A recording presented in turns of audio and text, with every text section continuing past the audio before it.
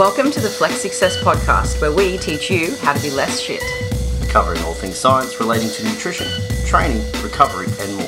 Who knows, we might even sprinkle in a dick joke or two. Hey everyone. Hey. We have a very different episode for you all today. But also a different angle. Yeah. Dean got a whole new setup on his desk and we're using his new laptop and new Rode mics. Yeah, so hopefully these sound good. Hopefully, we'll see. So today what we thought we would do for the podcast is we want to focus on quality over quantity. And in the past, we've done some serious quality episodes with some awesome guests packed full of awesome information. And we wanted to share some extra light on our favorites. Well, we're choosing just one today. I was going to say, we've only chosen one, therefore. Is he the favorite? He might be my favorite. He's up there. He's one of my favorite humans. Yeah, you called him the Almighty in the original podcast recording, of which he was very happy with. He even said that he was going to put the Almighty before his PhD. I love it. So who is he? Dr. Eric Helms. We wanted to... Eric the Almighty Helms. Eric that sounds good. Helms. I like that. Good. If you had a middle name, Dean, what would you make it? I know you have a middle name, but if you could have a different one. Dean the Serious McKillop. Dean the Predictable. Dean the Regimented. Dean Predictable McKillop. It's very suiting. Or it would be like something that has to be an M to rhyme with my last name. So like maybe like monotone. Dean Mad Dog McKillop. No, I don't have a mullet. Wow, you really I don't want a mullet. Painting an exciting picture of yourself. Hi, my name's Dean. I have no personality. Fun times. Mad Dog. Mad Dog. That's bad. I would clearly be Lizzie the Genius. Rhoda. Genius. Genius. Yeah. I love it. Oh, on that note, sorry, I know we have important things to do, like share with you really awesome podcasts, but I have somebody that I used to go to college with. She put up a photo of her kid and said, "My kid's so clever." Oh, God. Instead of clever. Fantastic. But she's not.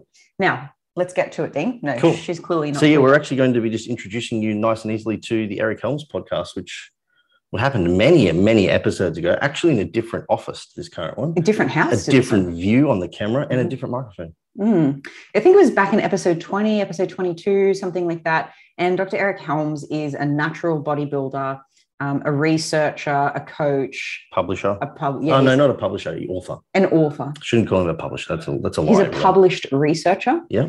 Did I say natural bodybuilder? Mm-hmm. Natural powerlifter. Natural powerlifter, all-around good human. And he had a lot of interesting things to say about the evolution of bodybuilding. People think that there's two ways you can do a comp prep, or even just two ways that you can go about losing fat and better body composition. And that is be a bro, go chicken and broccoli, fasted cardio, or full-blown IIFYMR and fill your macros with Pop-Tarts and psyllium husk and protein powder. You may as well just drink sugar-free maple. I mean, why not? Why not? Who needs water when you can drink sugar-free maple? And Dr. Eric Helms suggests that maybe there isn't such a binary approach to how we can go about getting so lean, and suggests a third path, which I think pretty much everyone can benefit from. Yeah, and the cool thing I think at the time was he just finished his contest prep not long before we spoke to him, of which he used this sort of modified version of dieting to help him get pretty fucking peeled, if I'm honest. Yeah, he did good. Yeah. But, if you're not a bodybuilder, it's okay. If you're a fitness enthusiast, there's a lot in here for you as well, because the same principles of getting strong and getting lean still apply, regardless of if you want to show that up off on stage or not. Yeah. So, without further ado. Oh, you're supposed to send it back to me. Sorry, without further ado. Adieu. Not sure. I'm pretty sure it's ado. I bring to you this episode. Bye, enjoy. See ya. Welcome back to another episode of the Flex Success Podcast. I'm here with my co-host, Dean McKillop.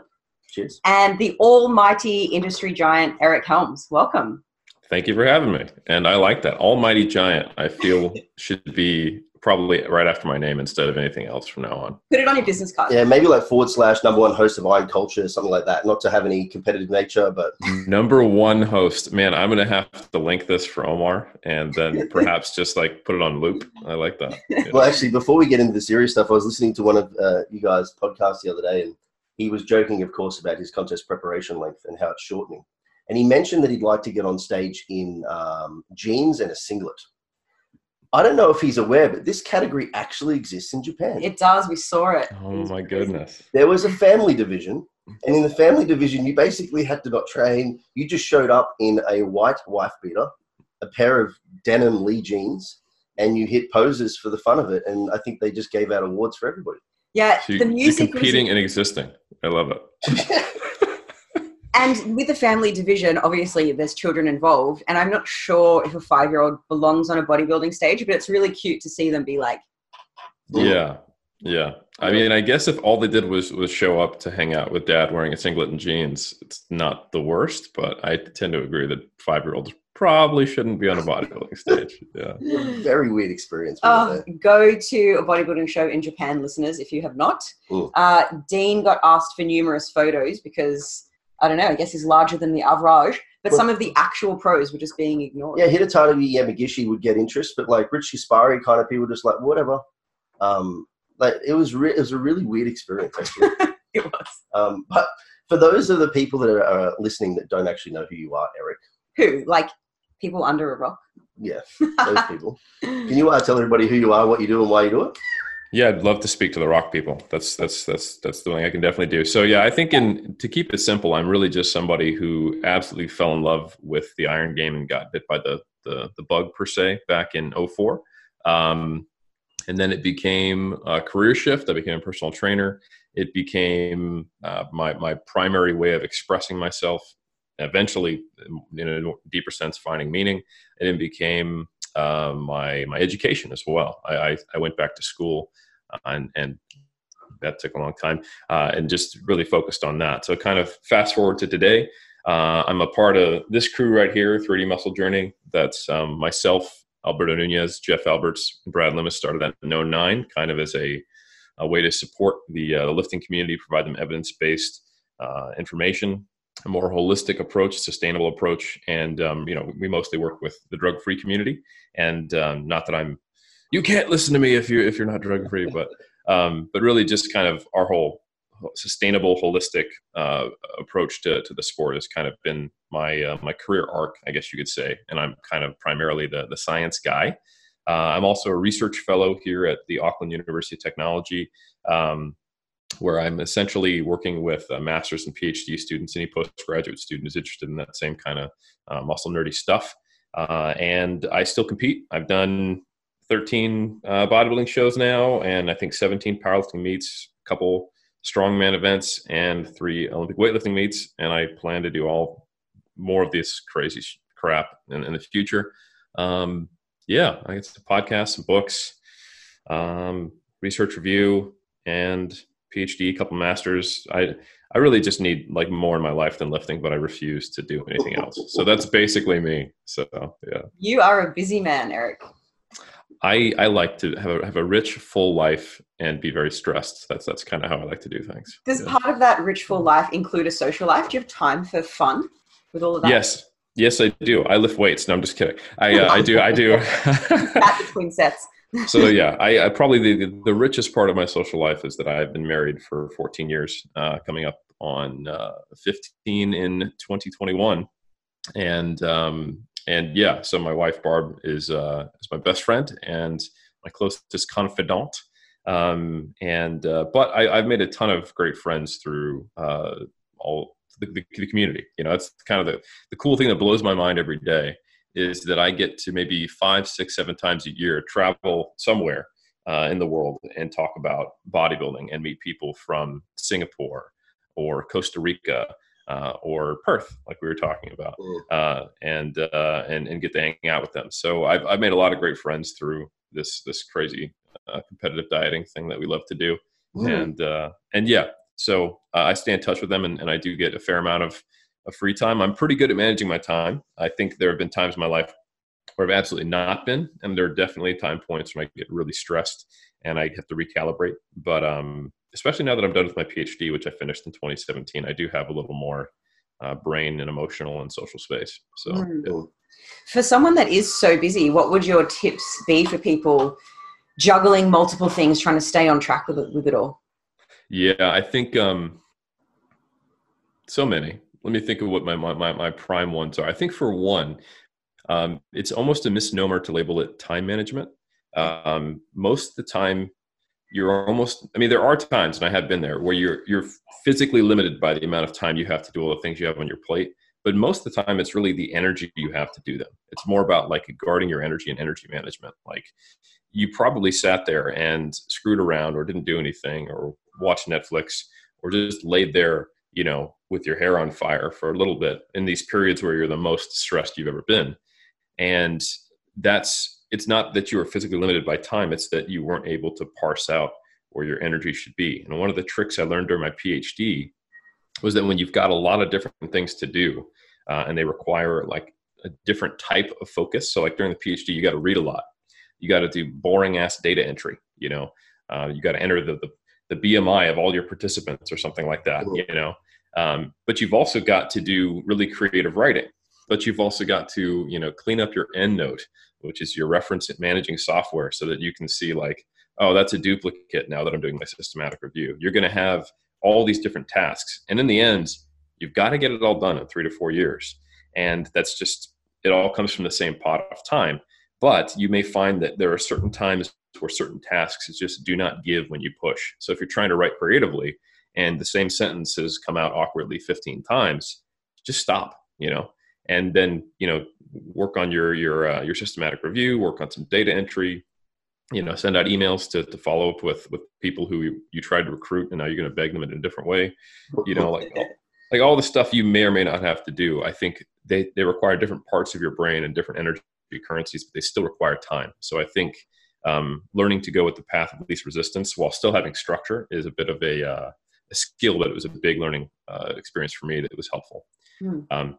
Second tip would be to actually cordon off time. So for example, when you wake up first thing in the morning, some people like to dive right into something difficult to get the kind of the ball rolling. Other people like to grab some low hanging fruit to build momentum. But either way, actually set that time aside. And I think especially if people are listening to this podcast, a lot of people in the physique community, their career ends up involving that. And social media becomes a way they put themselves out there. And social media is quite literally designed to take your attention and to get you to get sucked into your feed. And I think if you're using it as part of your business or putting yourself out there for promotion to hopefully open up some opportunities, you have to be extremely intentional, cordon off some time. Like I have almost my entire feed muted on Instagram. Sorry, friends. And I have like eliminated basically my Facebook feed at all. So I pretty much only get on there to post, respond to DMs or questions I get, and the tags I have, and then that's it. And I'm on there for 2 hours and I'm pretty much gone unless I get tagged.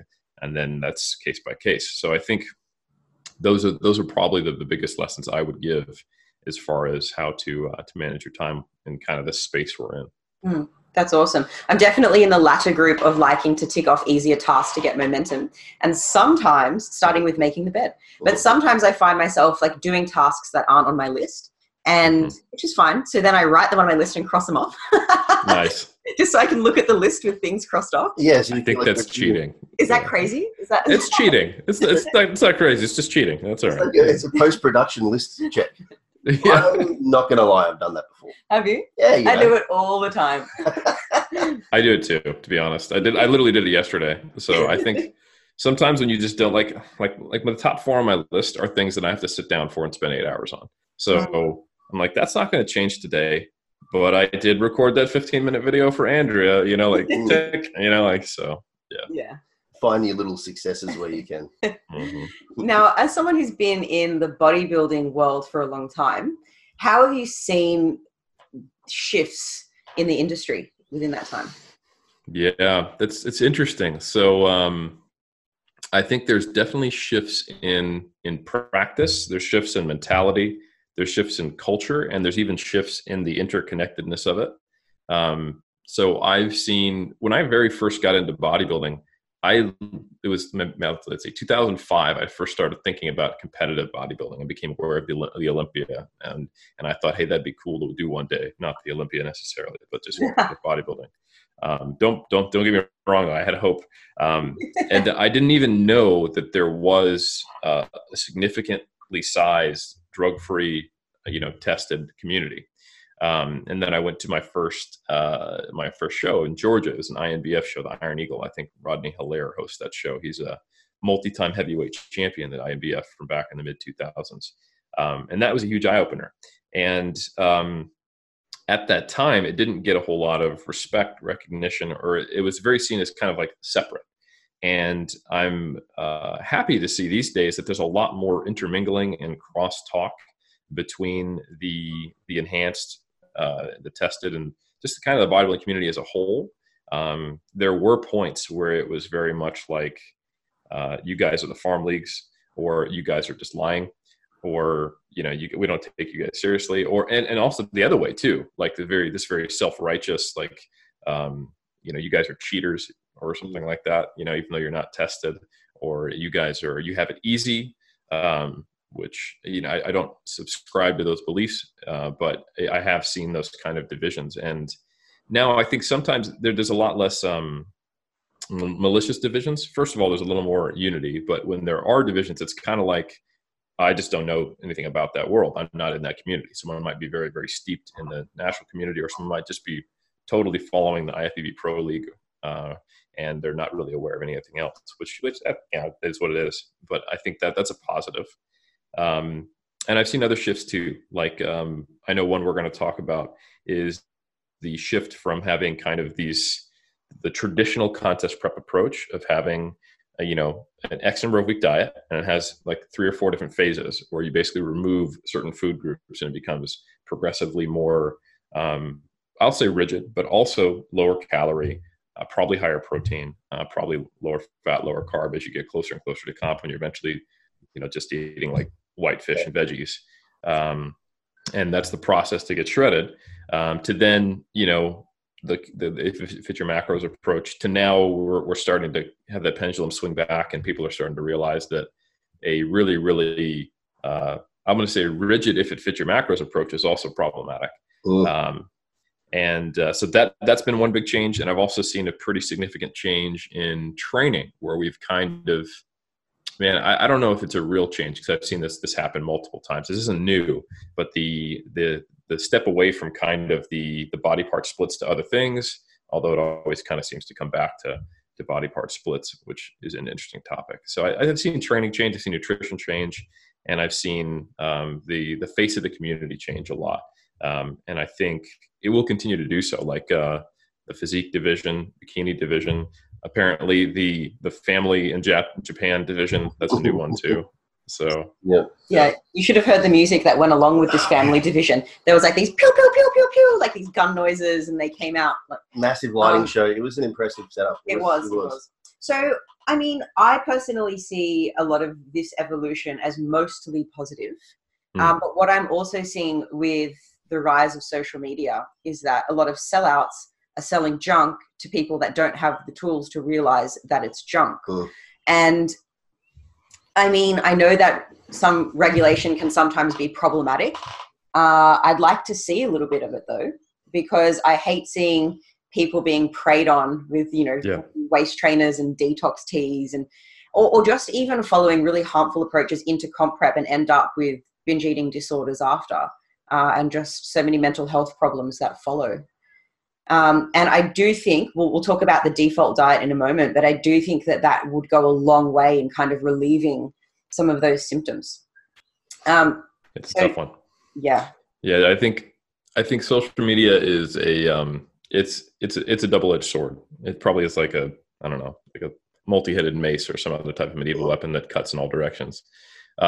Because it also gives a science communicator like me the opportunity to speak to a large audience and tell them helpful things. It also allows someone to get correction or an alternative perception quickly from someone through a comment. It also allows you to block them and everyone else who you disagree with and create a bubble. But it also gives someone who has no interest in helping others but just wants to make a quick buck and sell gimmicks. So it's all of those things. And to me, it feels like the same bodybuilding industry I knew 15 years ago, but just like on fast forward, in all directions. So it's just kind of like this accelerator for all the things that already existed. And I agree with you. It can be dizzying and worrying at times. Yeah. Yeah, the opportunity for exposure for different camps to get an insight into each person's sort of approach is obviously far more diverse with social media. I think that's actually what's allowed the natural versus unnatural federations and groups of coaches and clients and coaches and all that to actually kind of intertwine. Mm-hmm. Because I think one of the interesting things that have been in the past is probably that those in the untested federations have had at least the opportunity to rely on pharmacological enhancement to get them by for poor protocols.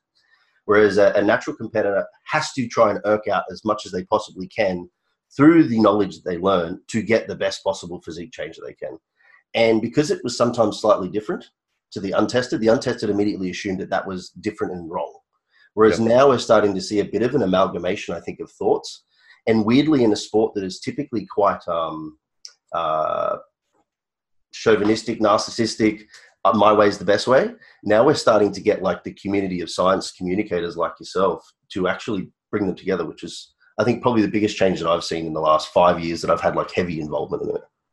Yeah, I think that's what I'm seeing too, and I think some of it's really hard to just put your fingers in your ear and go nah these days, because like you see so many ways that people are doing it different than what you have assumed is the only possible way. I mean, you just wouldn't get corrected as much back in like the T Nation days. Someone would make a claim, point out an anecdote, and you'd be like, oh, I guess that's right. But now like you can see some IFBB pro or some natural pro bodybuilder or some scientist or some, any like there's just so many examples of people doing it a different way. So I think it does something to prevent someone from really just like staking their claims, slamming a flag down in the full body approach and the keto diet and saying, no, these are the only two things, combining two random things. So I tend to agree. Yeah. I really want to ask you this problematic question. So there's two different camps. There's the tested and untested, or natural and enhanced bodybuilders. And I actually think that's kind of gray and really difficult to define, because there's things that are tested for in natural or tested federations that still can be seen as not okay to take, like T3, for example, or metformin, for example. Where do you lie? Would you think that it would be, within an ethical framework for a natural bodybuilder to take metformin or T3 and still claim a natty status, even though it's within line with the rules? Oh. Yeah, so I think the banned substance list in the end is kind of the arbiter here, right? And T3 in at least all the legitimate natural organizations I know, though this specific example is banned. Like taking exogenous thyroid hormone is a banned substance in like INBF, WNBF. I can't speak to every single federation because there are literally almost 100. But I would say that at least in the largest organizations that are semi-serious about testing, and have a well thought through banned substance list. Some of them just copy paste from WADA or from other organizations. I know of organizations that don't really test but say they do. But I mean, yeah, again, that's what happens when you have 100 organizations. You're going to have a different level of organization, mom and popness, seriousness, etc. So overall, though, philosophically, the way I come at it is that there are kind of two aspects. There's the law or the letter of the rules, and then the spirit of the rules.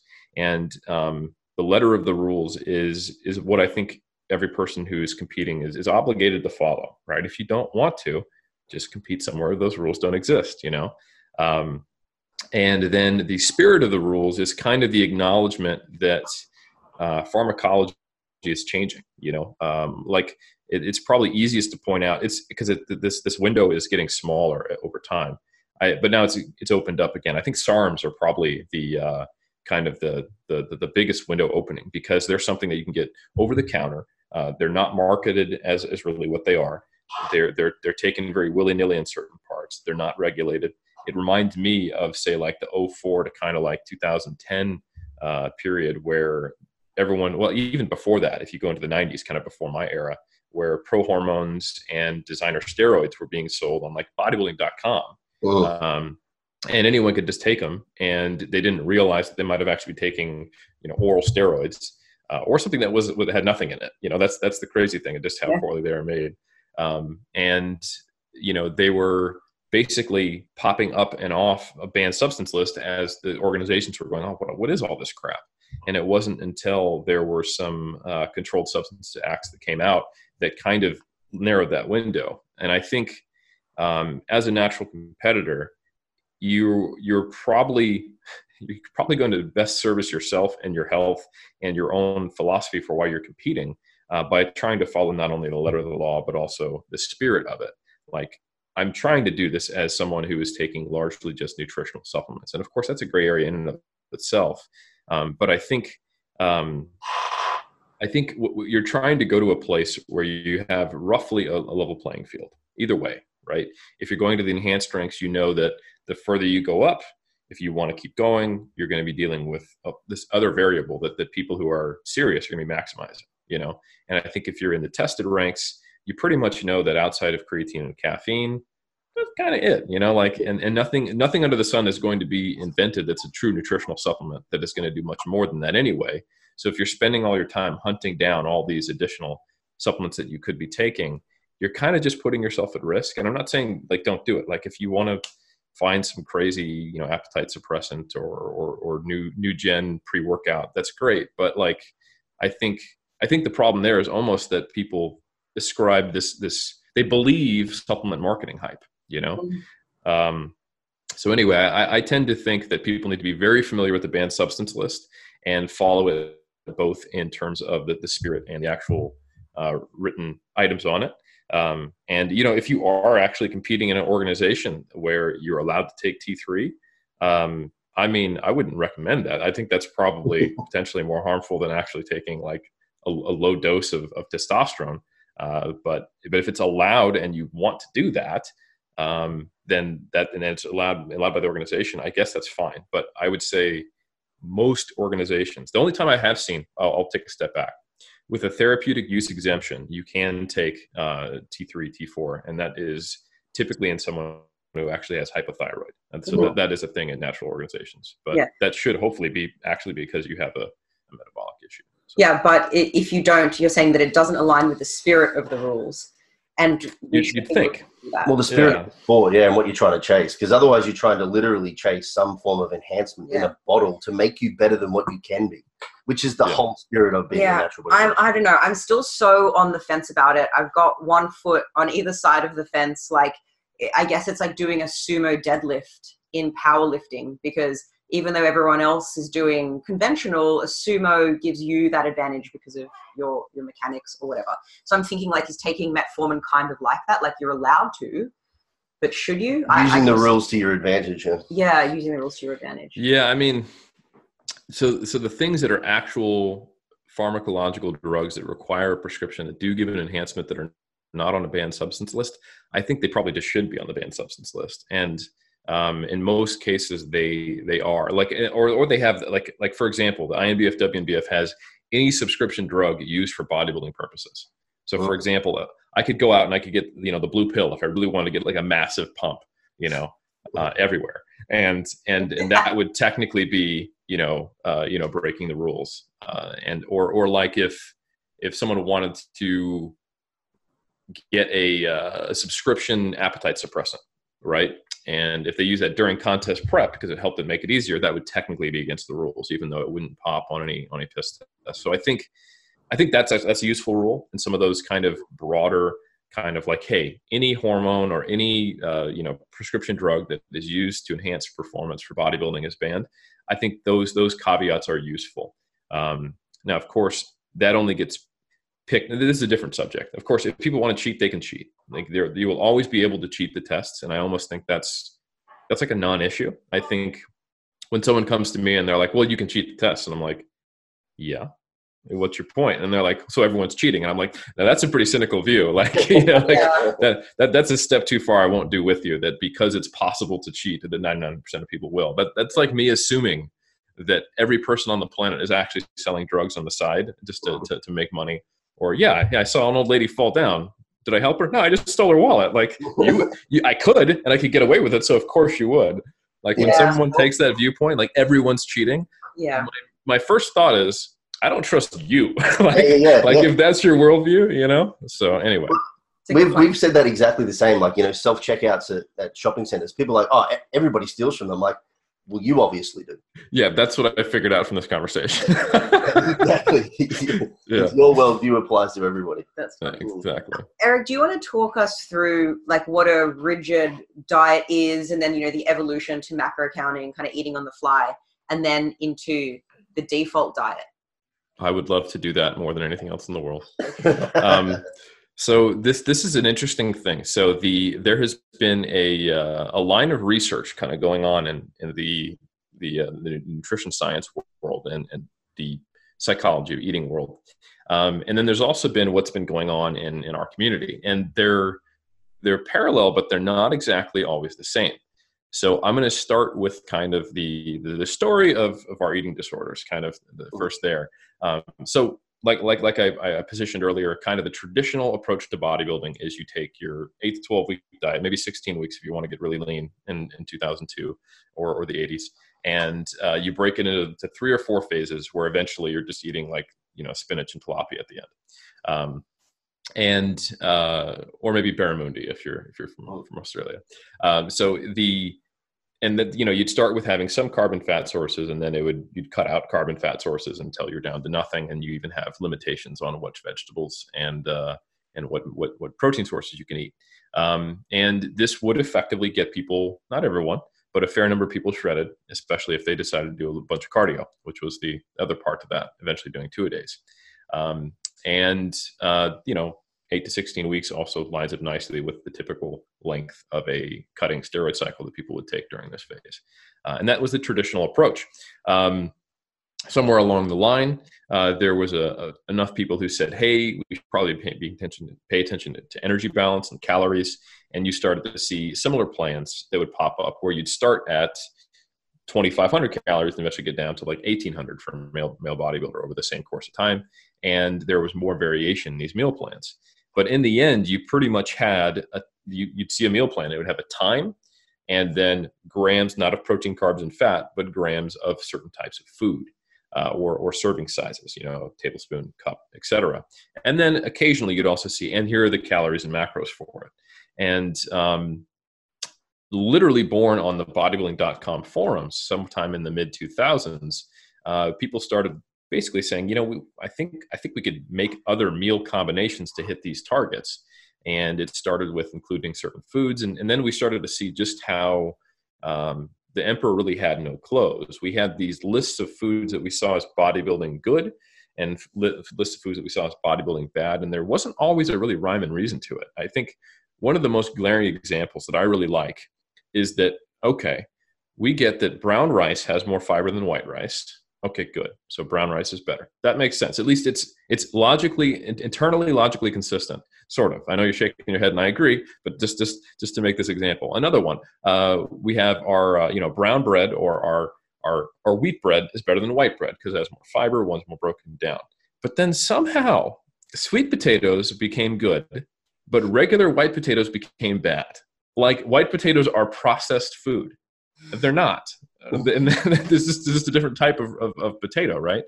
And that was, and sometimes the level of awareness that the bodybuilding community had for which foods were considered good or bad. Like white potatoes, don't like the color. It's essentially food racism, which I'm against. Yeah. So, and you saw all kinds of things like this. Cheese is not okay. Why? I don't know. I mean, like, okay, have a low-fat cheese. That still makes your physique soft. But why?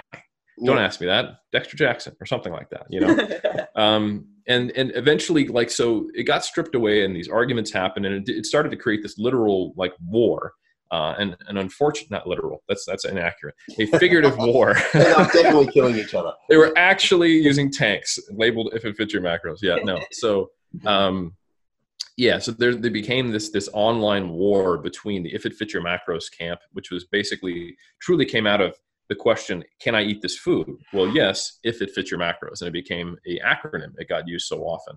So then it was the if it fits your macros versus the clean food, dirty, and the arguments were getting more and more camp-based. And the problem anytime you have these two opposing sides is that anything related to your side is now dumb, and I won't do it.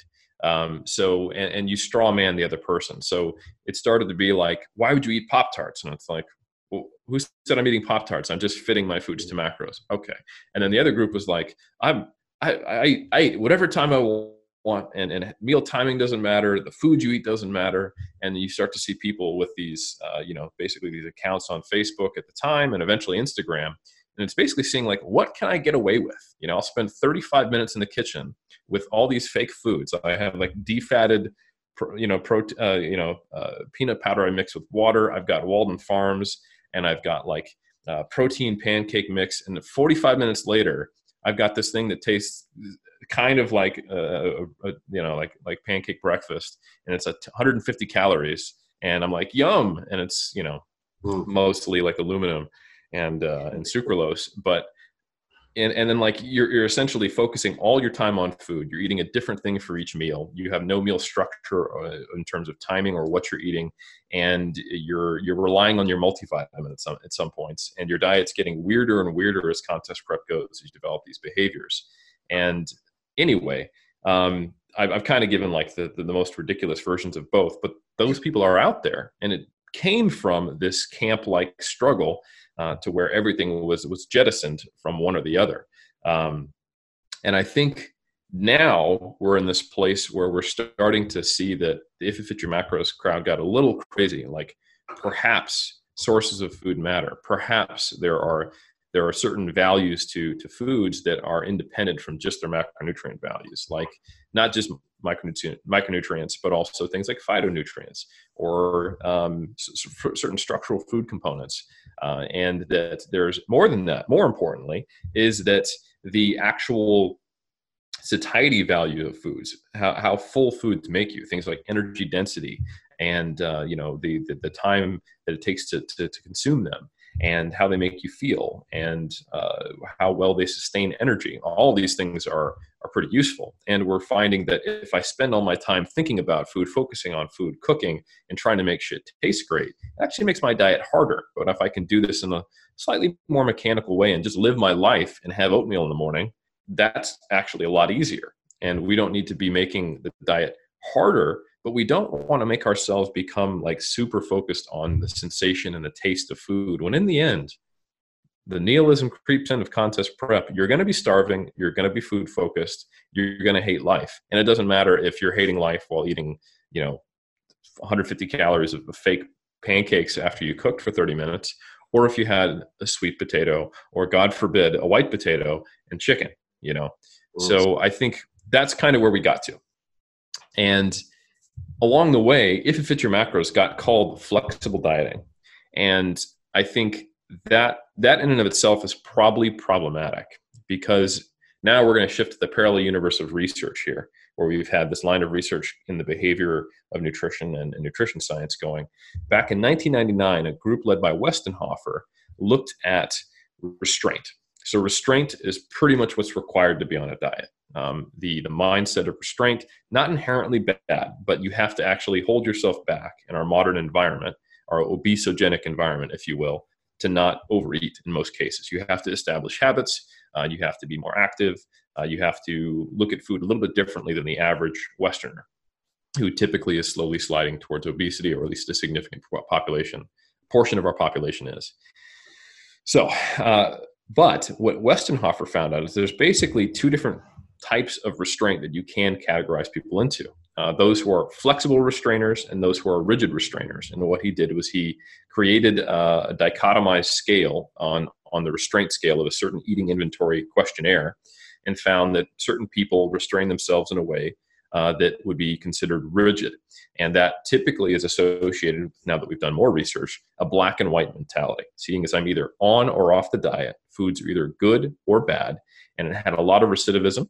And in general, if you were to categorize people as rigid or flexible, you would see higher BMIs in the rigid restraint, higher incidences of disordered eating, body image issues, lower like happiness scores, and just lower quality of life. And in general, less diet success and more times that they regained weight. So essentially, by going all in and focusing on it, they set themselves up for failure repeatedly. While flexible restrainers typically were lighter had lost a similar amount of weight but kept it off, and didn't have to the same degree the same type of unhealthy relationship with their body and food, and which is really interesting. And this has been, research has been carried on for a long time. And now today, there's even more questions to be asked. And there is the whole idea of intuitive eating. And this is really important because it helps us understand what the problem with calling if it fits your macros flexible restraint. And now we've seen that rigid restraint and flexible restraint actually share a lot of statistical variance. And what that means is that they can look really, really similar. And I'll give you an example of what I mean by that. If you're like, I'm a flexible dieter, I track my macros, all good, and then a grain of rice falls off the scale, and you dive off the table, Die Hard 2 style, grab that rice, put it back on, and you're like, whew. Or like you lick your entire bowl clean. Or your wife's like, oh, great, you're flexible dieting this year, Eric? And I'm like, absolutely. She's like, can we go out to eat? And I'm like, sure, can I bring my food scale? And she's like, what? Yeah. All of these things are examples where someone might be tracking macros but have an extremely rigid mentality. And one of the keystones of true flexible restraint is that you're able to auto-regulate and make adjustments. And I've talked to some people saying like, well, yeah, like, so you burned a lot more calories today. And they're like, I think I did. I don't know. I'm just really tired and hungry. Like, well, why don't you just, increase your carbs by 50? Like, because I'm eating 200. And you're like, okay, man, chill out. So I think the methodology is not what makes something flexible. Rather, it is your attitude and your disposition towards your relationship with food that makes you either have flexible or rigid restraint. And that is something that kind of got missed. And I'd say, man, for probably the past, let's be honest, 5 or 6 years, I've been kind of like clanging that bell, like, hey, pay attention here, that we're not doing flexible restraint.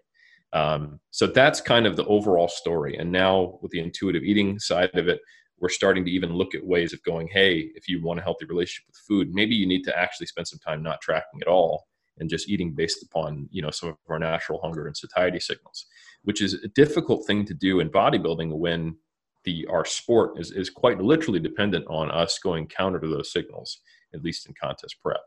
So it's a relatively complex culture and information set and arc of our community to follow and understand. But I think that sets the stage for where we are at to probably have me do a little bit less monologuing now. Yeah. Well, I was going to say the interesting thing is, like, before bodybuilding became mainstream, it's likely that sport, let's call it a sport for just the ease of conversation, pageantry, whatever you want to call it. I'm good with that. We'll call it a sport for fun.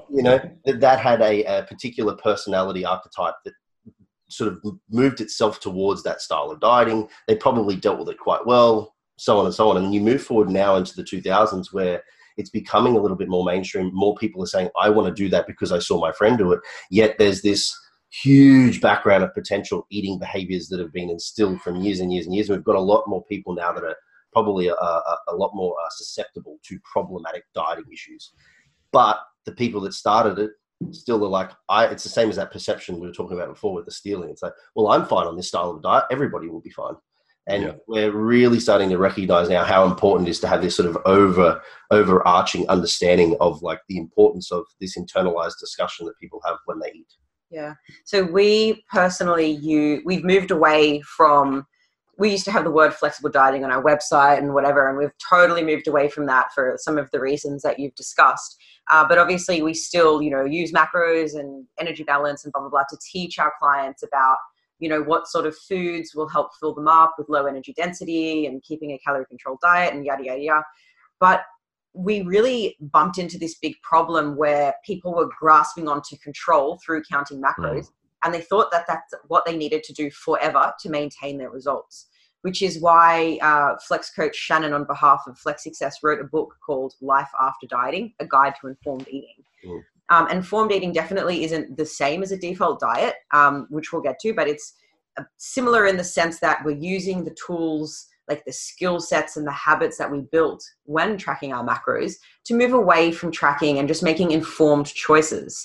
Because we know what eating 2,000 calories, let's say, is what you need to maintain your results. We know what that feels like. We know what that looks like. We know that, if you're leading up to a period and you're really hungry, you can just eat a little more then, and then eat a little less later. Maybe swap your horrible, evil white potatoes for The most satiating potato of all, by the way. yeah, Yeah, exactly. just for more vegetables or something like that. Yeah. So we've really, not for as long as you, not 6 years, but we've more recently tried to ring the bell of like, hey, you don't have to hold on to this macro tracking forever. We're just using it as a tool, like an educational tool. Well, the control of macros and being controlled by the counting of macros actually makes people lose control of their internalized understanding of how they feel. It's a really interesting thing that I've even seen, even in the contest prep group, where they are like super neurotic about numbers. 100%. Yeah. Well, first, let me just say my arm is getting tired of ringing that bell alone. So I'm really pleased to see that these days a lot more people are stepping up, like Shannon, like you guys. And there's just appreciate it. Yeah, there's just a lot more voices now. There's been creep of the I'm not even mad about it, like the anti-diet culture coming in, because I think I don't agree with everything that comes out of the anti-diet kind of folks, but I think it's created some really good conversations. And I think when you're so engrossed in bodybuilding culture, sometimes you don't see some of the stuff that we do that is often really, really counterproductive, and I think one of those things is someone who sees themselves as a flexible dieter, but they've literally not stopped tracking macros for 5 or 6 years. And the only times they don't are when they actually completely lose control. Like you said, they're being controlled by macros. They lose any sense of their own awareness of what their body needs. And they get put in a situation where they can't track macros, or they're just too damn hungry and they go off the deep end. I've even seen some people who have to track their binges, which is crazy to me. It's like you wrote down the fact that you ate a whole tub of like almond butter. Like, I don't know if it matters at this point, man, but okay. So, and I've been there. Like, I track my macros from the start of my contest prep in 2007. And then, except when I binged, basically post-contest, through my next 2 seasons and all the way till before I moved to New Zealand in 2012.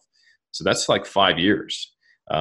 And it wasn't until I actually kind of got out of that did I start to understand this stuff. And that's when I first started like, hey, like voice in the wilderness, hey, we need to be thinking about this differently. And like informed eating, I think if we want to get objective about it, like I think the main potential issue is that when someone uses macros as a crutch rather than a tool, right? If it supplants your idea or your ability, let's say, okay, we're in a sport, we're going to stick with that. If we are athletes, we know that good athletes are intensely aware of their body, right? We're aware of our body signals. We have a quote unquote intuition, which is really just being able to recognize patterns and evaluate our feelings and evaluate our needs and make decisions based on those things, right? A good athlete should be able to make changes in the pocket, if you will, if I want to use like a quarterback reference to gridiron. But you have to adapt to the changing environment of the sport that you're dealing with. And in bodybuilding, that includes your eating and training. So if tracking macros is your only thing that guides your diet in the off season and the in season, there is pretty clear data to show that can make you less aware of your hunger and satiety signals. And then you're completely reliant as a crutch on this external cue. And I think there are ways to have control and be able to manipulate and pull this lever when needed of changing your nutritional intake while still retaining some degree or as much as possible of that intuition, that internal body awareness. So for example, rating your hunger and satiety, making adjustments to your portion sizes based on a numeric value, even if you like numbers for hunger and satiety, or going through just a phasic approach to how much you track. Like one thing I like to do with my competitors in the off season is get them to the point where they're literally eating based on hunger and satiety. And if they're someone who, if left their own devices, would not gain weight, then okay, we need you to be slightly full all the time, right? And then but the backbone of that are the habits we establish, which I think is what we're going to talk about with the default diet. And that's kind of like informed eating. Like you have these sports supportive nutritional habits that are the backbone of what you do nutritionally. And then the kind of the pressure valve of how much you eat is dictated by the phase of sport you're in, and at different phases, hunger and satiety, but may also include tracking, because there's a time and a place where that might actually be the best tool. Like let's say you're 12 weeks out and you're dealing with a very small margin of error to actually get in a deficit. and not feel like total trash or not be able to train. And you don't really want to go by these hunger signals, which are A, always the same, eat, and B, really not that helpful because it's going to suck no matter what. So maybe we should track macros at this point and just kind of leave it and just be robotic and get through the sucky phase.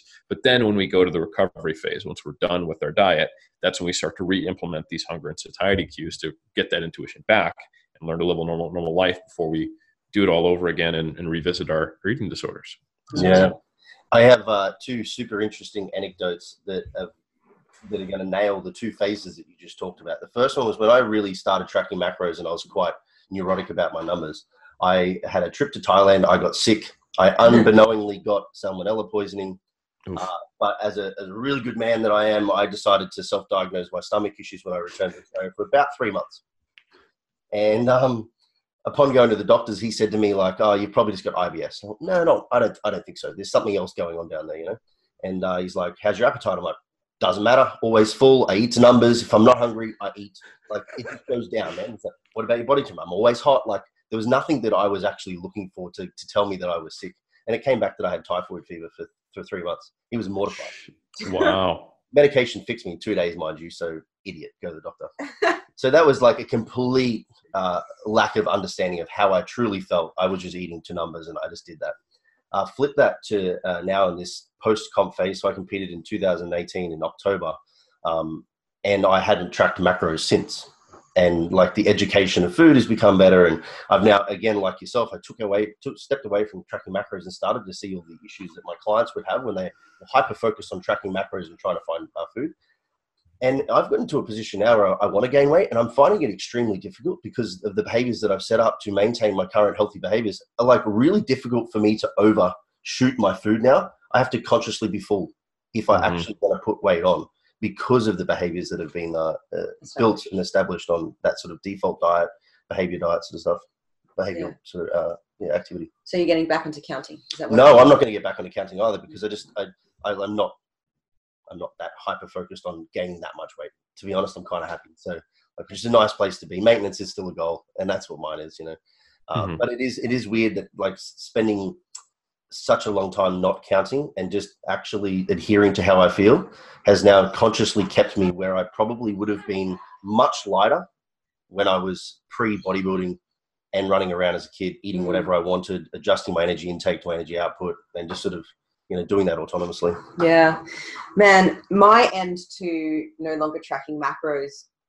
So I don't know if you remember, Dean, but we were at the airport on the way to New Zealand. This was years ago. And I left my phone at home because I'm really good at leaving important things and not taking them with me. It's a habit of mine that I thoroughly enjoy. And so it's your default habit. This is good. Yeah. And I thought, fuck, I don't have my phone. Most people will be like, my mom can't contact me, but I was like, I can't count my macros without my phone. What am I going to do? And I'd been doing it for so long now that it was just like, you know, you wake up and you brush your teeth. Like, I just count that's just what I do. And Dean was like, just chill out. Like, you'll be fine. You know what to do. And like, I didn't feel like I would be fine. But anyways, I came back, I think like 1 kilo or 2 lighter. I didn't die. Nothing you bad consciously happened. undereat when you first don't track. I find that's pretty common. You know, there's this fear of overconsumption. So you're like, oh, well, I'll just eat vegetables. And when have you ever just eaten just vegetables and meat? That's not a thing. Maybe just don't snack on chocolate. You know? Yeah.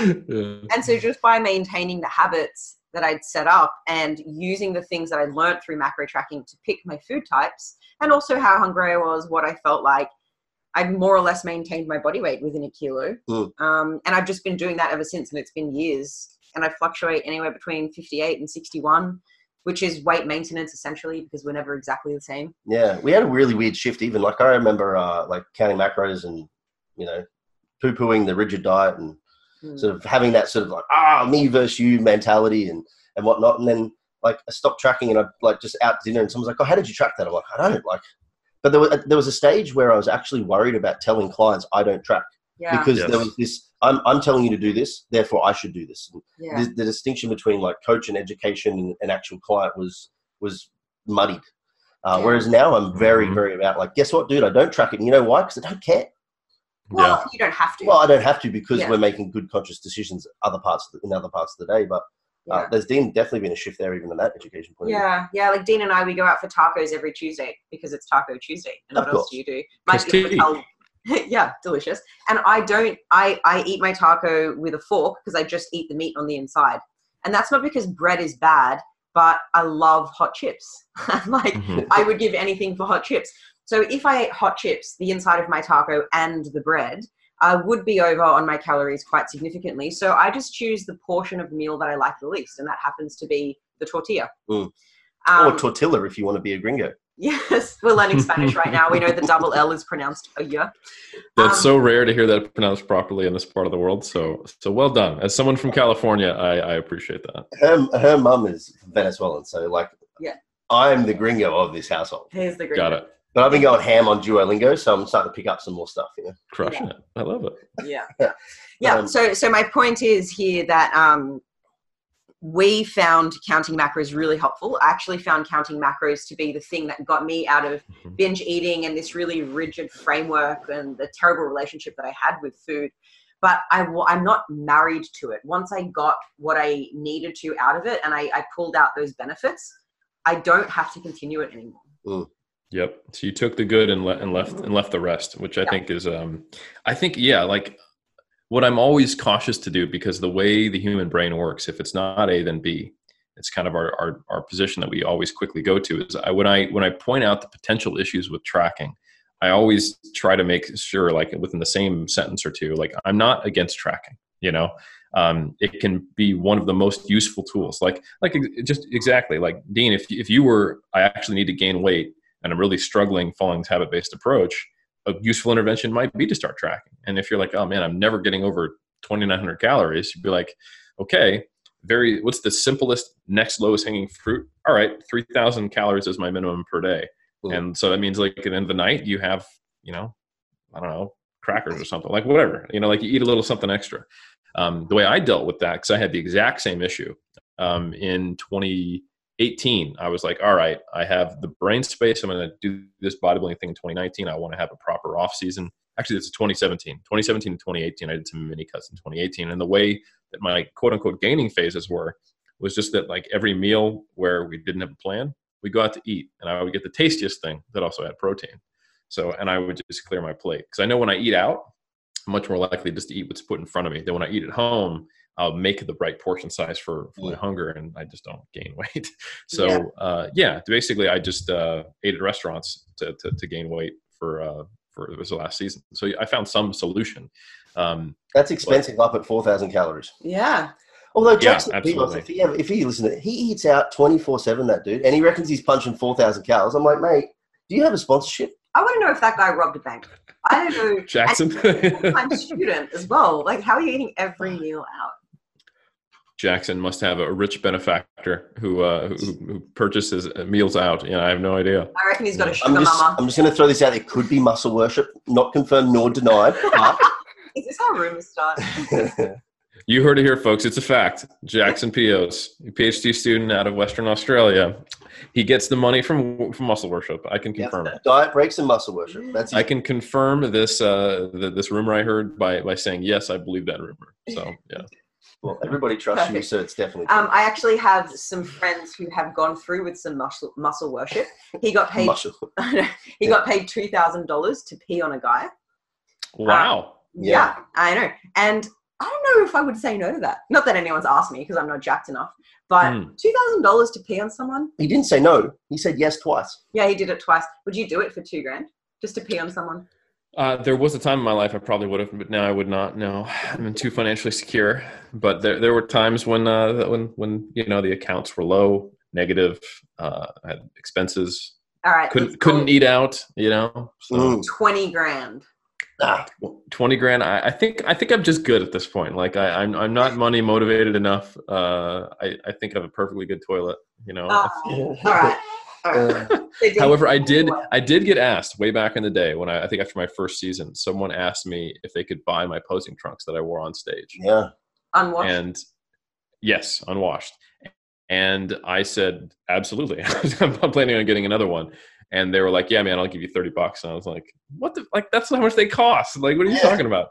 I was like, give me a 3-digit number and you're paying for shipping. He's like, no, man. I'm like, that's Now I'm just insulted, you know. Yeah. Aw. I have If my ball musk isn't worth at least $100, then I protest. So yeah, you just don't want them bad enough. I think you have That's right. expensive musk. well, thank you. I That guy appreciate doesn't know what he's missing out on. Musk should never be expensive. It's a terrible. that. Not specifically that musk, but just musk in general. Like you said, I feel like if you're going to take the time to contact me back in 05, that's you know, like that must have been like a MySpace message or something like that. 07, I don't remember what it was. It was over 10 years ago. Like, yeah, that's a long time. My favorite part about posing trunks is the little round circles of tan either side, because the guy's balls are pressing against his fake tanned legs, and Not in my federation. there's just these like circles of white either side of the thigh, and then circles of tan on the trunks. It's wonderful to watch. Yeah, that's when you know you're a gifted individual. yeah. That's actually how you know if you're natural or not. Exactly. That's so true. That is so true. It's traps and ductor mess. Yeah, Exactly. it's Yeah. funny. But for the record, I think it's wonderful to watch because it's awkward and hilarious. Not because I like nuts. No. 'Cause, yeah, I feel like that came out wrong. So just clearing. No, we'll leave that on there. That'll be the little snippet that beeps in before everybody hears what this episode is about, is that Liz saying she doesn't like nuts. Well, you know what? I support your decision to like or not like nuts. I think. Thank you. I think in 2020 you can decide what you like. No one should yuck your yum, or yum your yuck. You know. Pro-choice. Yeah. Absolutely. So with all of this being said, Eric, you I believe in the last prep you took the sort of default approach to the front end of your prep. Is that a fair? Yeah. So this kind of started as so I hadn't been tracking since 2012. I moved to New Zealand. I did the whole strength athlete PhD thing and just set bodybuilding on the back burner until I had the brain space to do it. I was actually going to prep in 2018, but I had a neck injury that fortunately resolved itself. So I just pushed my prep back a year. And in 2017, I just focused on gaining some weight into early 2018. And then I got up to 100 kilos, which is for me pretty big. And I knew that was probably too heavy to start a prep, or I'd be prepping for most of the year. So I did a mini cut in April and then September of 2018. And I was like, I don't really want to track for that. So I'm just not going to, you know? So I realized that like the way I had gotten up to 100 kilos was basically eating out all the time. And when we didn't cook a meal at home, it was like, I'm going to eat a large pizza. And I was like, I feel like this will be really easy to do a mini cut at this point. Just eat half a large pizza. You know, how hard is that, right?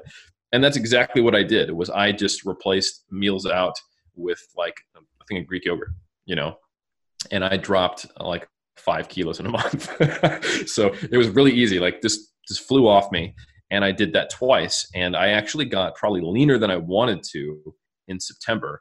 I got down to like 88, and I actually started contest prep in December at around 89 and a half. So I think I just had a lot of travel. I was probably being like replacing a large pizza with Greek yogurt. It's actually a large cut in calories. I was under eating probably too much, but I felt great. Performance was fine. I was sleeping great.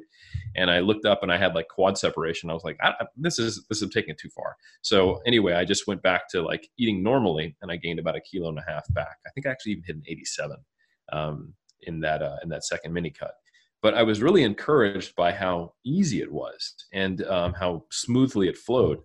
And so when I started my prep in mid-December, after kind of, you know, just going into a maintenance phase and making sure I was eating as much as I could without putting on too much weight, but still doing it relatively intuitively in October, November, and early December, I started the prep and I was like, I just don't feel like I need to track. And I didn't. And I just kind of created what I eventually articulated as my default diet, which is essentially the habitual construct of what I do every day. Which has changed a little bit now, but at the time it was, I'd get up every morning and I'd stuff a bunch of greens, a piece of fruit or two, and put some whey and some ice in a blender, and I'd have a shake. And then for lunch, I would have, you know, either Greek yogurt or tuna and fruit or vegetable. And then same thing kind of deal for dinner. And then before bed, I'd have another serving of protein. And the portion sizes I was naturally selecting and the way I was structuring my diet, this was putting me around like 1,800-ish calories, which I don't have an extremely high energy expenditure. I'm most of the time sitting on my butt, you know, either talking to people or writing things like this. And that was an appropriate intake for a guy around 90 kilos was relatively sedentary. And then I would just simply have 2 days per week where I would eat something on top of that, and that was my quote unquote refeed. So I had a couple days of the week where I was in the mid 2000s, and then the other days of the week were 1800, and I just steadily dropped. And I was very comfortable doing it that way until March. And at this point, I was probably in I'd say like men's physique stage condition, and I got there with just doing it this way. And it was at that point. Jab? Is that a jab? Are we going to say that's a jab? That might be a jab. I mean, no, so I was in good condition, right? Yeah. I looked great, So did I backpedal well enough on that, I think? Yeah, you did good. Sweet. But my point was that I got into pretty damn good condition before I felt the need to start tracking. And honestly, the only reason I started tracking was because I was starting to feel the pressure. I was competing in April, and it was early March, and I wanted to do really well. It's the first time I've been on stage in 8 years. And as much as I really just try to do this for me and for the right reasons, in the end, I do I'm a representative of 3D muscle journey. I'm Eric Helms. If I don't get on stage to striated glutes, does that mean science doesn't work? All this bullshit gets in my head. And I was like, you know what? I just feel a little, instead of having this internal dialogue, why don't I just track so I feel a little more confident? I know that works. I've been shredded before, So anyway, I also got Berto on board to keep me sane, and Alberto Nunez, my colleague, and so I started tracking. He started, basically becoming my auto regulation and giving me kind of the constraints to when I could change my nutrition. And he gave me a lot of rope. Hey, if you're feeling this way, feel free to eat a little more, a little less, etc. And there were times when I was really grateful for that, because I did lose some of that calibration. I was actually in Gold Coast there for the ISSN first annual Sports Nutrition Australia conference. And I had my 2 refeeds, but I'd also been walking around Gold Coast and probably clocking over 10K steps per day, hanging out with Jackson, when he wasn't doing muscle worship. And and so I sent my visual update to Alberto. And this is actually in February, so I brought Alberto on a little earlier than I remembered. And he was like, "So did you have your refeed this week?" And I was like, "Yeah, man." And he was like, "Doesn't look like it." And I was like, "Are you calling me flat?" And after I got past the indignity of him saying I look small, he just basically gave me a third refeed. So I found that if anything, my intuition was leaning me to probably cut a little too hard. So that was good. So things like that was basically the flavor of it. And then in March, I really started, every day I'm tracking this stuff on FitGenie. And I'd have specific numbers from Berto. And that was kind of carried through all the way to the end of prep. But it was startlingly easy to get to that first show in April, where roughly 2/3 of it was untracked, and then the last third was tracked. And I got on stage in April. I wasn't in peak condition, but I had some glute dents, but I would say I didn't hit peak condition until June. But it was leaner than I was in my first season. It was about as lean as I was in 2011. Not as lean as I was in 2009, but in April, I was kind of looking around. And I wanted to be like, did I just have an easy bodybuilding prep? Did I do this wrong? You didn't suffer to win. Exactly. How close did you get from a body weight point of view from say default to track to then being on stage? Yeah. So the lightest I ever touched down on gnarly depleted sometime in, I think, July was 79.5. And the lightest I saw for the April show was 81.5-ish. So it's basically a 2 kilo difference, which when I look at the pictures, I think must have been almost completely body fat. It made me realize just how much people put additional difficulty on their bodybuilding prep diet. It did get hard for me. I do truly believe that for almost everybody to get ridiculously peeled, no matter what, it is going to suck. And even once, this is something we could talk about if you want, but I basically reverse dieted all the way from June till August without gaining weight, the true most conservative form of the reverse diet. And I still felt pretty crappy, even though I had gotten myself up to eating in the high 2,000 calories and maintaining 80 kilos. But it didn't alleviate the symptoms of just being shredded, Yeah. However, when I was just a couple kilos over shredded, I felt fine. You know, like I feel like if I had just done that April show and then come out of it, that I could have walked around like 85, 86 kilos just with my habits, which is crazy because that would be like, I'm ready for a photo shoot anytime, which I just did not think was possible for me. I don't think it'd be good for me as a bodybuilder or as an athlete. Like that's probably still too lean. I wouldn't be gaining by any means strength or muscle. But the fact that I could do that was kind of mind blowing to me. And it made me realize that back in the day, the times where I struggled way earlier than that was probably more due to my methods and my mentality rather than due to anything physiological. So, yeah, I think as the focus shifts, it certainly makes it a lot easier when it comes to managing hunger and satiety and all the rest of it. And my experience with myself and also with clients has been that there's absolutely a body fat tipping point where it just shifts and changes the game. And I'm kind of at that point with a lot of clients in that sort of, 6 to 8 week out range. You're kind of like, now's your moment. A lot of people can get here. Not many people can surpass it because it's going to be a daily struggle.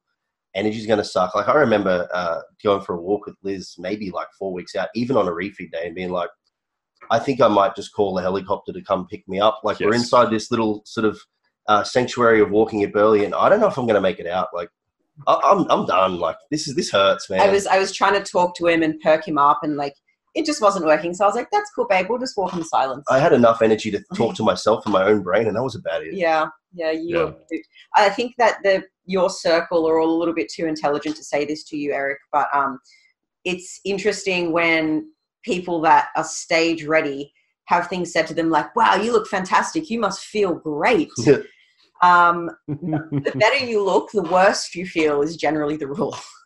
Yeah, it was it's funny. Like it's when you go through the post prep period, if you've been shredded for a while, you have like every 2 weeks, you're like, oh, this is normal. And you're like, oh, no. Oh, this is normal. Like you come out of that kind of feeling like crap phase. But it was interesting. I felt really, really good. And I remember saying things like if I'd had 2 refeed days in a row, which I often did, or sometimes 3 at a certain stage, I'd mention to people or my wife, we'd be on our walk and I wasn't quite shredded yet, but I'd be like, you know what, if you drop my brain, from the off season into my body right now, I wouldn't know I was dieting. Yeah.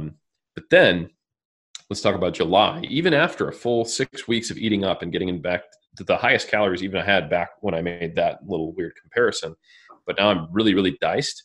And if I missed a meal on a refeed, I would all of a sudden be like, ooh, and just feel like, just like this feeling like death. And it made me realize like, I'm okay right now, but man, I'm just literally like, I'm on a tightrope of non-lethargy. And yeah, like libido, sleep, certain things just did not get fixed, even though I was eating the most I had during the whole prep. I did get to a point when I was diced, like you said, that body fat tipping point, and where I was eating 2,800 calories in the end of July, moving into my last show I did here in New Zealand was August 10th. And like every morning I would just wake up looking peaked and shredded, looking fantastic, but I just did not feel 100%. Yeah. And there was just didn't matter, it didn't matter what I did. Quite literally. Mm-hmm. Yeah. Was there a reason why you chose to go for the slower reverse? So the interesting thing, well, basically is because I was still competing. So I did a show in April, and then I did a show in the first weekend in July, the third week in July, and then the second weekend in August. So I did the show in April, and I was literally only 2 kilos off, like I said. So I had a little bit of a diet break. I went to Italy with my wife and did a seminar there and didn't track and didn't gain a single kilo, just to give you an idea of how I was not jacked up from the diet at that point, which is pretty cool. And then I took I started pushing in May, and then I really struck, quote unquote, I did a digging phase in June to get into peak condition. And that was, I want to say the first or second weekend in June, I got to like there's really nothing left for you to lose kind of thing, or close enough to it that it didn't matter. And we decided to start putting the calories the other way. And I was like on an average, including refeeds, of 1,600 calories a day in, I want to say that digging phase. And then every week we just started bumping it up. The first thing I did was we immediately jumped up to like 1,900, which Berto and I felt confident would not be a surplus at that point, even with all the metabolic adaptation. And then we went up to like, I think 2,100 after that the next week. and then 100, and then I did my next show. So I walked into that show on 2,300 calories a day. And we did that again for the next 2, and that's with a peak week as well. And then so I was at 2,500 calories for that July show, and then I just kept going. And we were trying to see what could I maintain on going into that August show, and it was around 2,800 calories at the very end. And my stage weight was the same. I looked great. I looked probably my best in July. I think my body just started to complain by the time August came around, like, I don't want you to be shredded anymore. And I started just to have like weird responses to foods, a little weird, more digestive issues, and unpredictable peak. But yeah, I didn't necessarily choose to do a reverse diet out of the season. It was more I'm eating up into shows. But the effect was that I got to experience what the reverse diet is supposed to be. Like, the marketing for reverse diet is eat all the food, keep your shreds. And the way they justify it is they'll show you the before and after. Someone lean, someone still lean, and higher macros, right? That's the pitch. Eat all the food you want, and it's quantified by macros and still be shredded. And the lie is that you'll feel good on those higher macros, but even though you're shredded. The lie is also that you're not actually back in a surplus. So of course you should look that way. Exactly.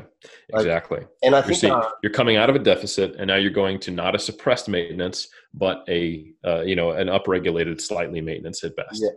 And then even as that continuum rises, you're like a 50 calorie surplus. Like, guess how much fat you're going to gain on 50 calories. And then it's like a 75 calorie surplus. So like your exposure to the surplus is so elongated that the body fat gain is just also so elongated. And then all of a sudden, it's like NEAT goes up accordingly. Well, that's the other thing too. Your activity goes up subconsciously because you're eating more food. And then there's this moment, I even say to people too, like, I put food back in pretty quickly post-comp. And I'm like, do not get excited by how you look in the first month, because it's a misrepresentation. It will catch up. The ability to restore fuel is far faster than fat as a fuel as opposed to carbohydrates. Mm. And if I continue to rise your calories, there's going to be a moment where you will wake up in the morning and go, oh, what happened? Where did all that come from? It's a really, really weird, again, it's like a body fat tipping point almost. Yeah. So I quite like the speedy, but yeah, I misheard you. I thought you meant you did a slow reverse post final comp, not into the actual comp. That's cool. So yeah, it was cool because I was able to really just kind of show people, and I actually did this for mass. I talked about post-dieting strategies. I was like, look here, I did the best iteration of the reverse diet, and guess what? I slept 4 hours, woke up, and I had zero libido. Like, that did not change. And my strength was actually starting to come down at the end of comp when I maintained it pretty well previously. So don't believe the hype. Like, I look great, but that's about it. And I didn't even want to look great anymore. I was tired of it. Like, I'm annoyed at chairs that don't have cushions at this point. Like when I sit back, like, know. Please tell me you didn't get a pair of those feeler shoes just to make sure that your heels did not hit the ground. The nice, real thick-soled. I do know those. Fortunately, I'm an Air Max man, so I kind of already had those. They've got the slight heel. That's mainly so I can do. Dean always complains about like hard seats because he's got no fat on his bum. So that's extra hilarious for us. Yeah.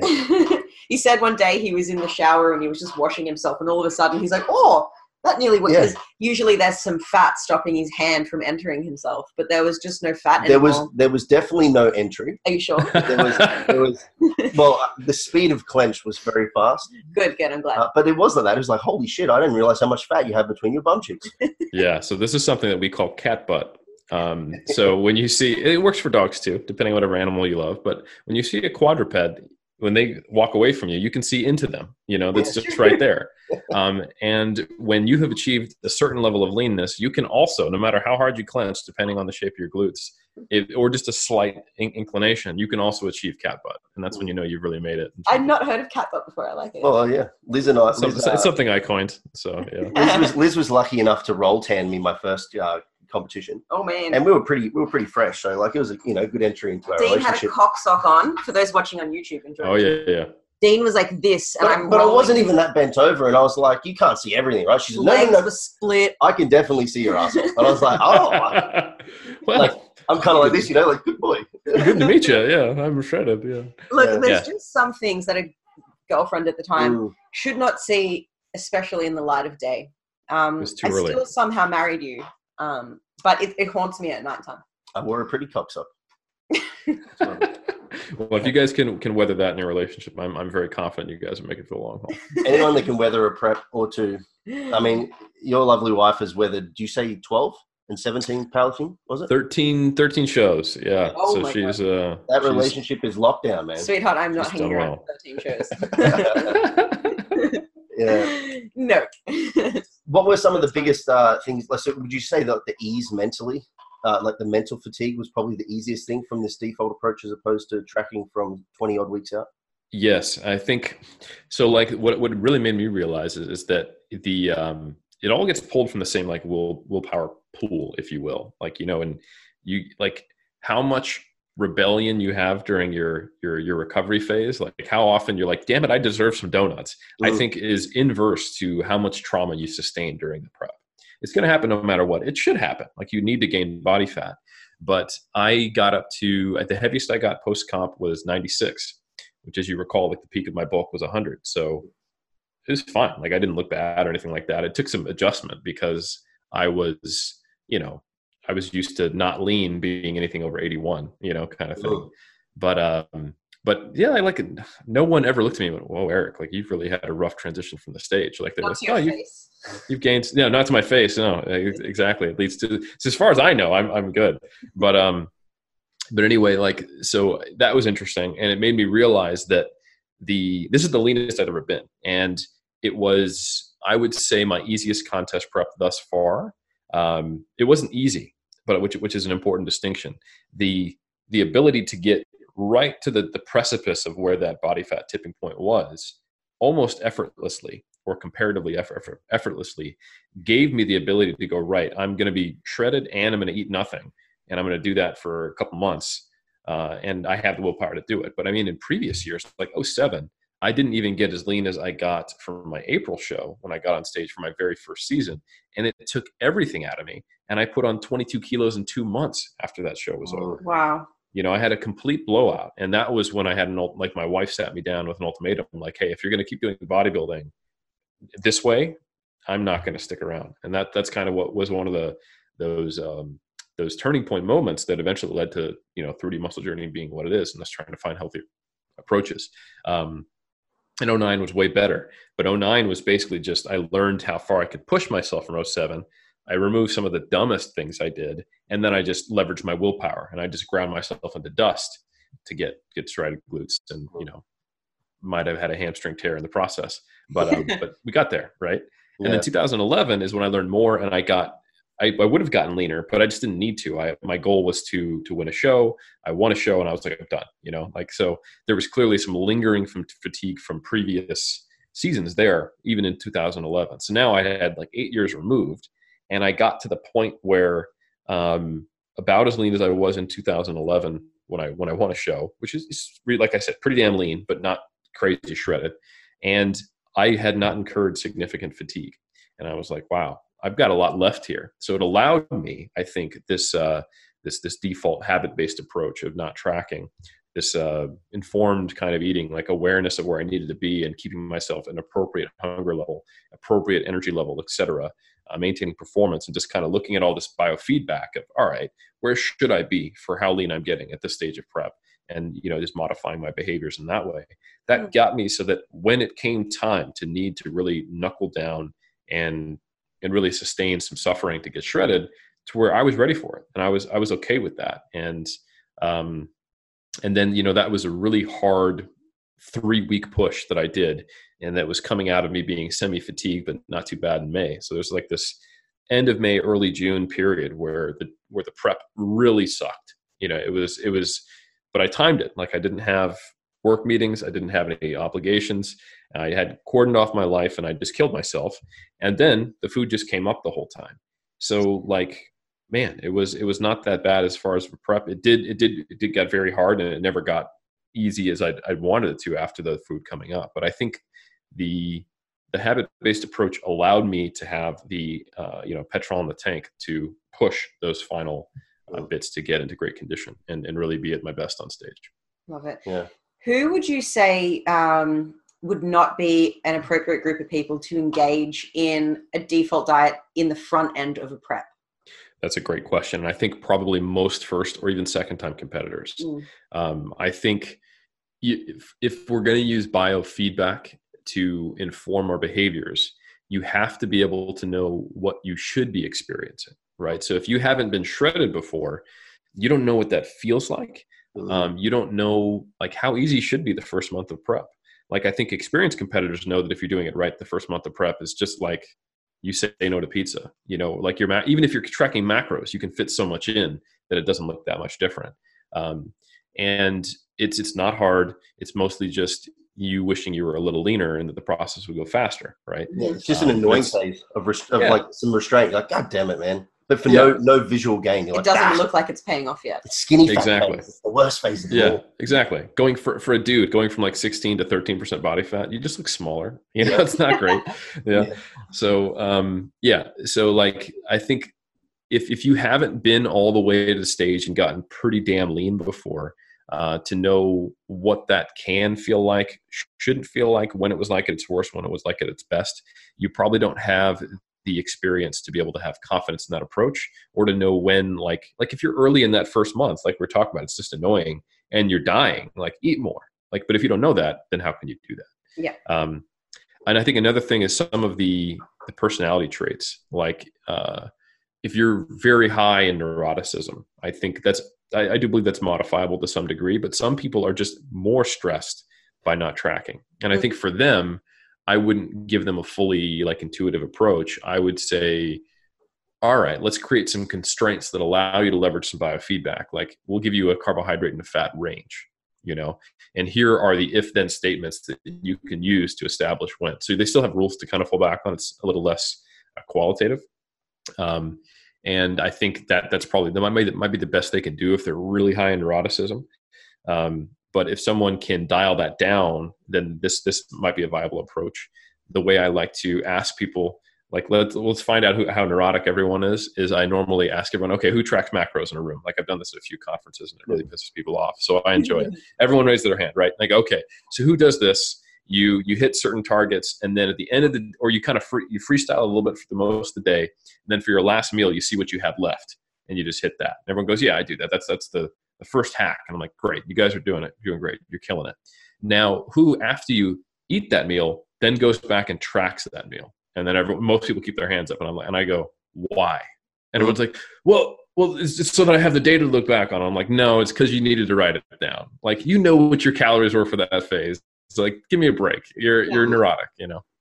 And then I argue with them for 20 minutes about their eating disorders. So that's kind of the that's like one little gauge. Like if you really enjoy tracking things, if you feel satisfied, if you feel incomplete, if you don't write those things down, if unknowns give you this kind of an impending sense of stress, like you can mitigate that as much as you want. But I think to some degree, some people, that's just something you know about yourself, and that you manage it. So I don't think everyone can take probably as intuitive approach as maybe I did. I tend to be someone who is a little more big picture thinking.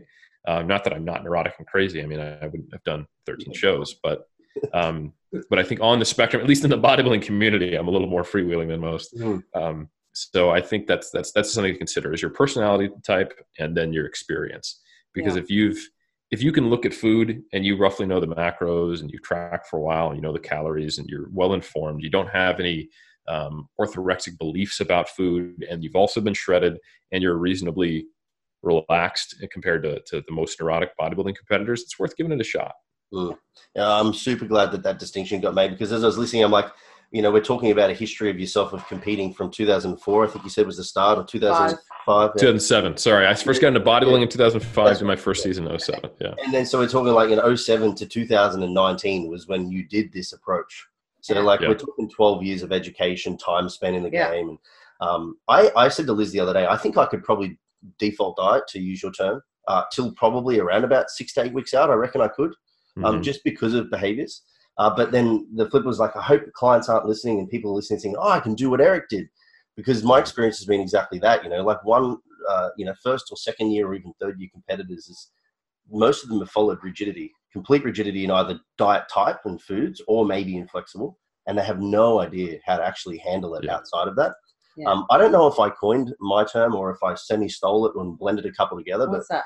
My approach with prep currently with most of my clients is what I tell them is rigid flexible. So I send them macros, they write a diet that they think they'll enjoy. They have complete input into that based around parameters of, say, like fruits and vegetables and all the rest of it. but they have the flexibility to change should they wish to. You know, like you have options. Like, what's rigid about that? so the rigid is that like the diet is written, they kind of follow the diet. Right. But if they want to change, they can. And what I find is that people that have like a really good internal compass around how they feel, they're kind of just like, man, I'm happy just eating this basic food that's pretty good. It serves me well. I'm not trying to like fit pancakes. I'm not trying to do the following. But then one day of the week, they're like, hey, man, I had steak tonight because I just felt like steak. And I'm like, cool, dude. And then the end of it is like, I have a lot of feedback at the end when I talk to people about, hey, when we go into this next phase post-comp, this recovery phase, the people that are like, I can't wait to smash donuts, or I can't wait to go for the very typical hyper-processed, they require no time for preparation. Those people are in trouble, and they haven't really established that appropriate thought between, you know, sort of brain and gut. Whereas the other ones are just like, I just want to eat more food and go out with my friends. I'm like, this is. I just don't want to feel bad. Like, you're going to do well. Yeah. Yes. I just don't want to hurt when I sit down. Yeah, I don't want to be lethargic. Yeah, they're two very different things. Yeah, I think you like the way I started coining that was structured flexibility, because I think, you know, like rigid and flexible, like I think they feel like they're opposing concepts, but structure just means that you know the constraints, but you can have constraints that change based on if-then statements. So I like to kind of coin that as like structured flexibility. And this goes back to something that you brought up earlier, and I experienced the same thing, Dean, was that you were afraid to talk about doing this at first because you didn't know how your clients would take it. And I think I was the same because I didn't actually know how to coach it. Like, I knew how to do it on my own, but when I created a spreadsheet and when I gave someone guidelines, I was like, you know, like, what do I type into this column? Like, I don't actually know how to I hadn't yet created a framework for what that coaching looked like. And then that's when I started to do the things like, all right, we're going to go from macros to protein and calories to just body weight and protein, or whatever thing we track for you that you need to manage to get right. Maybe just body weight and just using satiety, to then less frequent body weight. And then, you know, so basically like, what's the minimum amount of biofeedback? And then, can we just do, you know, values for hunger and satiety. So I actually had to build a new coaching skill set to be able to teach these skills, because the only way I knew how to coach people was to give them macros and adjust them, you know. And I could speak philosophically about the healthier form of restraint and what true flexible restraint was, and when they could, you know, change their macros or which foods they could eat, or maybe I have some structure, but I wasn't able to impart the same things I was doing with myself in a coaching relationship for a while. And I think that took, it's a different skill set, you know, which I think is probably why there was some lag time before I was comfortable speaking about this. And, you know, that it's funny. There was one thing I told Berto in April was that I'm not going to tell anybody this, because I peaked for my April show not tracking. Like, I did a peak week purely eating out. Like, we went and I just chose stuff like sushi and stuff like that and eyeballed it and had a pretty good peak for April. And I was like, this one, I'm not going to tell anybody. Like, I don't think people should be doing this, you know, like, but eventually I have talked about it clearly, as I'm doing now. But it's interesting because it just goes to show you how much we value precision and quantifying things and being analytical in bodybuilding. And I think for good reason, don't get me wrong. But one thing I started to realize is that there aren't people who are going to hear me say this and just be like, you know what, I'm just going to wing a peak week. Like, that's not the mentality of people who are in that position. You know, I think a lot of people, they just hear it and they either go, man, I don't know how you do that, I'm not ready, or I'm so abhorrent to that idea that I think it's suboptimal, you know? And so I've been more confident vocalizing it, discussing it, and trying to give the full spectrum, pros and cons, and who it is and isn't appropriate for. I think it is very much an advanced technique, you know, taking this approach. And maybe someone who came from it's theoretically possible that someone could start from a fully intuitive approach and only learn that and not have an awareness of, you know, like macros and all that stuff. But and I guess there's examples of that. Like, I think Sean Ray kind of took that approach. You ever listen to him talk? But it's certainly something that's difficult for me to conceive of what that would really look like. And I do think it would be better to have some of that quantitative knowledge to then jump from into taking it. My old boss was a big fan of Sean Ray, and he followed his protocols for food, and he followed Dorian's for training. And interestingly, yes, he doesn't really know like what carbs are in rice. but he knows rice was a carb, and he knew that, you know, chicken was a protein. And his whole prep diet was essentially just like, I ate chicken, I ate rice, and I had pineapple. He was a very successful bodybuilder too. Yeah. And then it was like, I did a bit of cardio. I didn't get leaner. I'll just half my rice. Like that's a calorie. I'll just do more and cardio. he just didn't take out the proteins, and he just eventually took down the carbs. So like, even though they don't know, like they know that those are the three sources of at least those types of macros, and they start to just regulate it out and make sense. Yeah. I think with that, like you can get lucky, or like from what I can currently see in the typical like guru-esque IFBB coaching freaking genre that is there now, is that they basically just crash diet them and then say eat sushi, because like you can't really make a 250-pound dude get fat if he eats a lot of sushi when he's been eating 2,000 calories for 6 weeks. Like it's such an easy way to make them do it. People think it's magical because sushi makes people massive, but of course it does. You were starved for 6 weeks. Like, you use a lot of soy sauce too. Yeah. There might be some misaligned incentives here, though, for coaches to poo-poo this idea, because, man, do I want to drop names? I don't know. No. Because people like to have really complicated concepts, like you, possibly, you mere mortal, could not understand. Pay me $300 a week and I'll teach you these really complex things where we consider, like, how much sunlight has hit each broccoli stem. And, you know, only then can you get the best results. But what we're talking about here is something entirely different. Like, you learn and you kind of gauge how you're feeling, and like you can't, it's not sexy, you can't sell that for $300 a week to a client. Like, so I think that there would be some incentives out there from coaches to try and hold people back from getting to this stage. 100%. Well, let's not call them coaches then. Yeah. Because I think it took me an incredible amount of time, thought, meeting with the rest of 3DMJ, evaluating things, playing with ideas to figure out how do I actually facilitate and mentor someone to be able to do some aspects of what I'm doing, and what does it look like for someone who doesn't have as much experience? What does it look like for someone who's a little more neurotic, et cetera?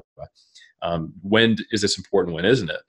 And the actual process is so individualized that I couldn't create an ebook about this. Like this is that it'd be like, you know, it's something that I can speak to, you know, a dietitian who've been in clinical practice and they go, oh, I do some similar things. And I can get some ideas from them because they have training, but it's actual coaching. You know, we're teaching someone skills and helping facilitate them have a different relationship with food in the context of physique sport.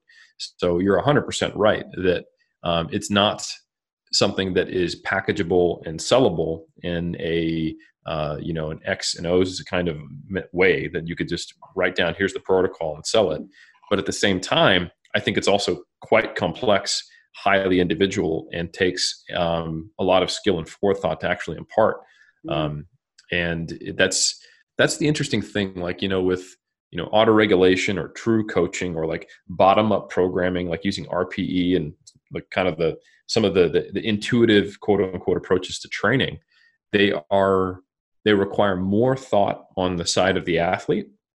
And it's something that they're typically not familiar with.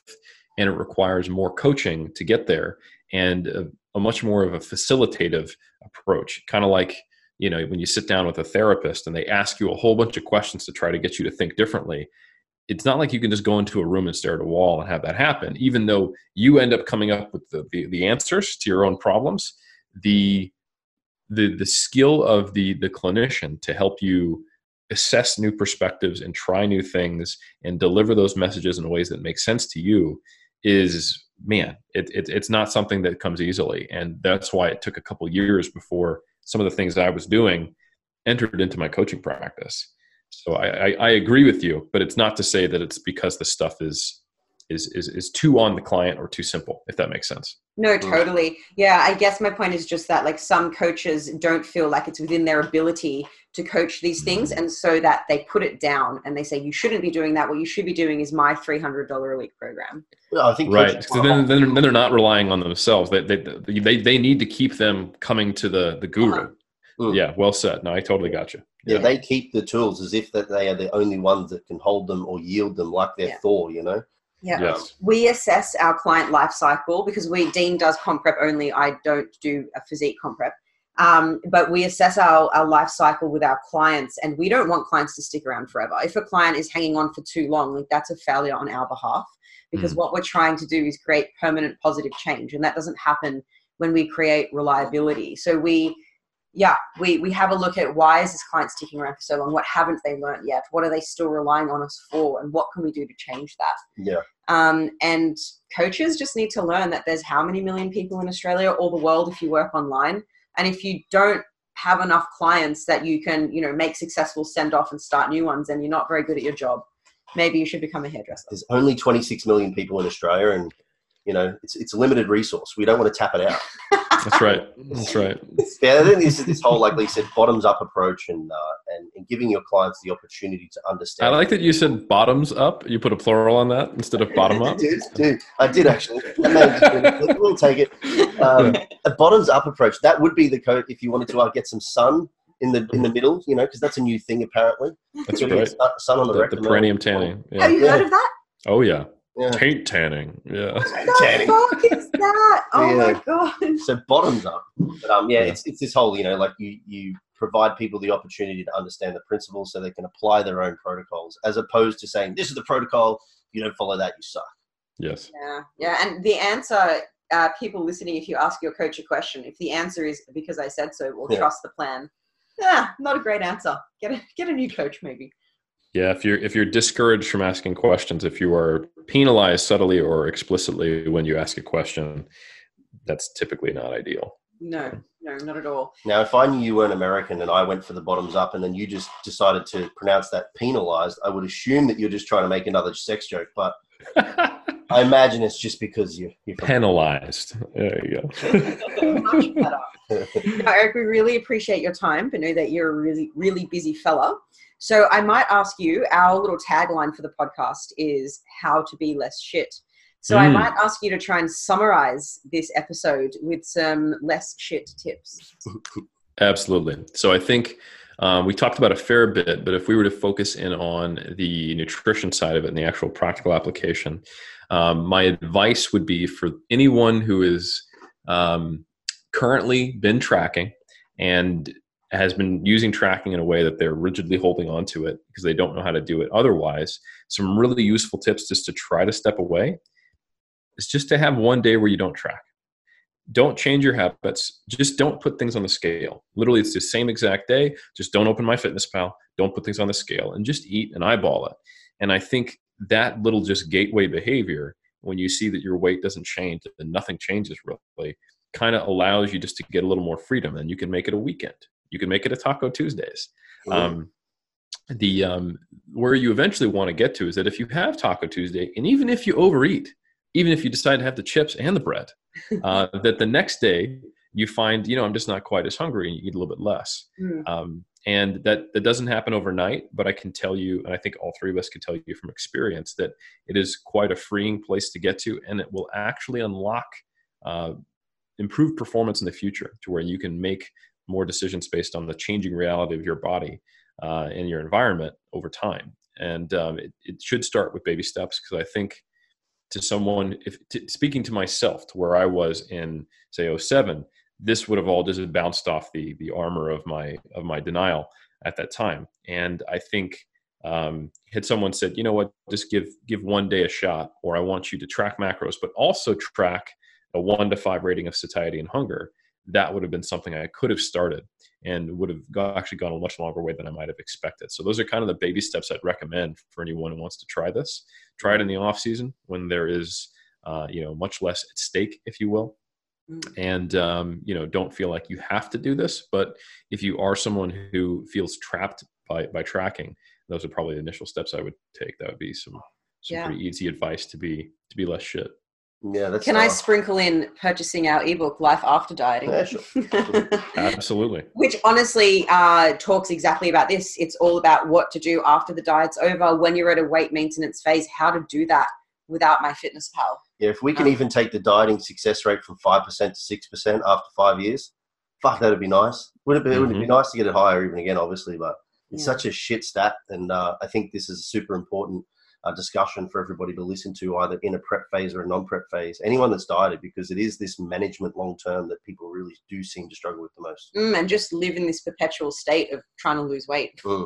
Yeah, that's a pretty awful place to be. Yeah, totally. Now, to wrap it up, we've got some good questions for you. But first of all, we always ask our guests if they have anything that they think is worth sharing to the people that are listening at home. So it could be like educational, a book, a podcast. I know of one. A movie. Yeah. Actually, I'm going to plug a future thing that's coming out in I think only a week, where myself and our 3DMJ registered dietitian, Steve Taylor, are releasing a course called Transitioning Away from Tracking, which is super appropriate based on what we're talking about. So just keep an eye on the 3DMJ Vault. If you want to get notified by it, you can go to 3dmusclejourney.com. You can click on the Vault, and then you can enter your email to get made sure you put on our email newsletter for that. And when it launches, it'll come out and we'll tell you about it. And that's basically me and Steve talking through the science and then the practice. And it also comes with a chapter from the Muscle and Strength Pyramids Nutrition book on behavior and lifestyle to try to really help people do exactly what we're talking about. So that's the main thing I'd want to plug. That is cool. That is that good. is really cool. All right, now the fun stuff. We have 2 fast round questions, and then we have an interesting last question. Okay, so it's your last 24 hours on Earth. How do you spend it? I would definitely lift. That's one thing I would absolutely do, and I'd max out too, because you got to see where you're at. I want to have my Armageddon PR stats, so I'd probably do a super total, maybe even some strongman stuff, and then I would absolutely try to get my entire friend group and family group together, as many of them as I could. And since there's no reason to have a savings anymore, I'd offer to buy people tickets, get them out here. We'd go somewhere nice, maybe all meet up in Hawaii, maybe someone a little more remote. Because if everyone knows it's the last day, that could be a pretty busy Hawaii. Would you tell everyone? I don't know if that would be sad. Oh, yeah. It'd just be full of crying, wouldn't it? Man, well, only if I needed to get them to actually show up. If they were like, Eric, why on this random Thursday are you expecting me to leave work and go to Oahu? I'd be like, so here's the thing. I got good news and bad news. The good news is you get to take a day off work and there'll be no repercussions. The bad news is there'll be no anything tomorrow. So yeah, the goal would be to exhaust my savings to try to have as many of the people in my life I care about have a fantastic day with me. And after lifting, and I think those would be probably the two things I'd tick off. You are 2 for 2 podcast guest yesterday, Matt Stenzel. He's a powerlifter here in Australia. He went for a super total. He did. And you're the first 2 people who've asked that question. So yeah, it's interesting. Maybe we'll have a clean run. We change our questions every 10 episodes, so we'll see if the next 8 have the same answer. Ooh. I'm going to say they might, because everyone loves lifting that we speak to. We do have a particular group of people. There is a default type person who comes on the podcast. Yeah. That's funny. All right, next question. Are there any weird habits, hobbies, or rituals that you engage in? Not that I'm going to share with you. No, I'm just kidding. Let's see. Any weird habits, hobbies, or rituals? Yeah. So one thing I do is I read a lot, but I partition what I read to different ways that my brain wants to be at different times. So I read continuing education, science, crap like that during my workday. But when I go to bed every night, I read sci-fi or fantasy, and it's to completely disconnect from the world that I live in all the time, and it requires no commitment. I get to not think about some random Instagram comment that pissed me off or any of that. And I've read probably 1 to 2 sci-fi or fantasy books a month since I was like 13. So that's exactly what yesterday's podcast guest said as well, that he does that for the same reason. Is this the same guy who wanted to do a super total? Yeah. Okay, maybe you need to connect us, because maybe this is my new best friend. This is pretty awesome. So. Yeah. Matt is an awesome dude. I'm sure he would be stoked. Yeah, he's a legend. That's hilarious. Yeah. So are the comments like, "You're not even jacked. Why should I listen to you, Eric"? Are they the comments that piss you off? I've never gotten that comment before. People are always like, "Man, you look like Captain America. You're amazing. You're jacked." So is that so? Okay. No, I've definitely got that comment before. I used to get, when I was coaching Matt Ogus and we'd be on YouTube together, people like, "Why are you bigger than your coach?" And I'm like, does Bill Belichick have to be the best football player in the world? Come on. That's so funny. You know what? I might poke you one day, is just to make you not go to sleep. Is like, man, you look like Captain America before he went into the machine. Yeah, you look like Steve Rogers specifically. Yeah. No, I wasn't assuming that people said that to you, because I don't think you're jacked. I know I've heard you say it before in Iron Culture. So Absolutely, yeah, that's definitely happened. Happens less though. Now that the beauty of Instagram is now that if you take pictures during a contest prep, you forever look like that because I can just post pictures randomly of me shredded. It's good. Yep. Whenever I want to educate people, I always attach it with a picture just so they know really how big my brain is. Because it's got nothing to do with what comes out of my mouth. It's just solely like, what I look like in a small pair of undies. 100%. Last question is if you're familiar with the game, it's called a Would You Rather game. It's from a game called Shitty Choices. There's only one rule, or two rules. One, she can dump the card if she doesn't like the question on there. And two, if it's been asked before, she'll dump it. Yeah, but I only get one extra picking. And that's not going to work. Oh, that's an A card. Don't worry. All right. Would you rather have a sexual dream about your ex, that's not that bad, or your cousin? I don't know if that's a good card. Am I going to dump that one? Depends how particular. Everyone has a hot ex, and who doesn't want to have that dream? So, I mean, love you, Dean. What if your ex is your cousin? No, I'm from California. I'm not from that part of the States. Go ahead. Would you rather get a hickey that you can't hide, or give one? That's shit. That's the game. All right. Eric got lucky. All right. He got lucky. There's some terrible cards in this game. All right. What would you rather? So I didn't. What was the second? What was the second question? Give a hickey that the other person can't hide, and I'm just going to add in. Everyone knows it's from you. No, it's get a hickey that you can't hide, or give one. Yeah, give one that the other person can't hide. Yeah. And everyone seeing the hickey knows that you gave it to them. It can't be your wife. Just to sprinkle in some fun. It can't be my wife. So A, I have to cheat on my wife. I don't know. Is giving hickeys cheating? Maybe. I mean, Dean, this is your partner. Just ask that question. It's a mouth. I would just say I didn't give them a hickey, Liz. I gave them a mouth Chinese burn. Yes. Which I attacked them with my mouth. Man, that's the whole "it can't be your wife" is a whole new curveball because now I'm trying to figure out, am I trying to hide the fact that I'm cheating? Well, I don't want to cheat. And if I did cheat, I'd want to come out with it. So this has actually created quite the conundrum. I think I would rather have the hickey that I can't hide because then the house of cards would finally topple. And I know that if I was hiding the fact that I was cheating, that I would already be dying inside. So I would need that to come out.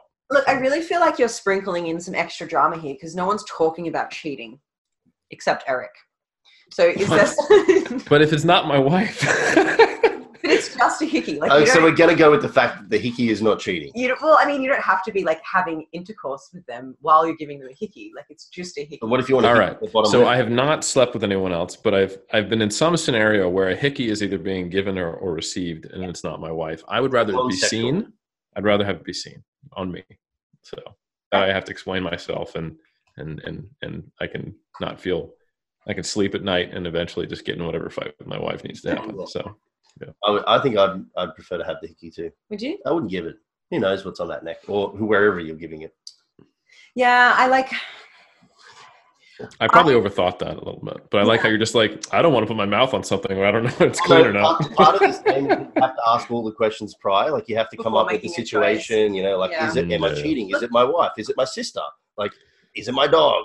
Whatever it may be. I could just see myself giving or getting a hickey from someone else, not in a sexual environment, but just like because it's funny or something like that. But a hickey takes time. So like you definitely need to know that person, You can't just be there just like leeching onto them. I had whiplashes on my butt one day because I learnt to do double unders and I kept whipping myself on the butt and then I had these whiplashes and then Dean saw them and never even asked me why I had whiplashes on my butt. I was like, dude, you can ask about this. Like, this looks really suspicious. I get that. It's called trust. It's trust. There must be an explanation for this besides you have a partner with a cat of nine tails who I don't know about. Yeah.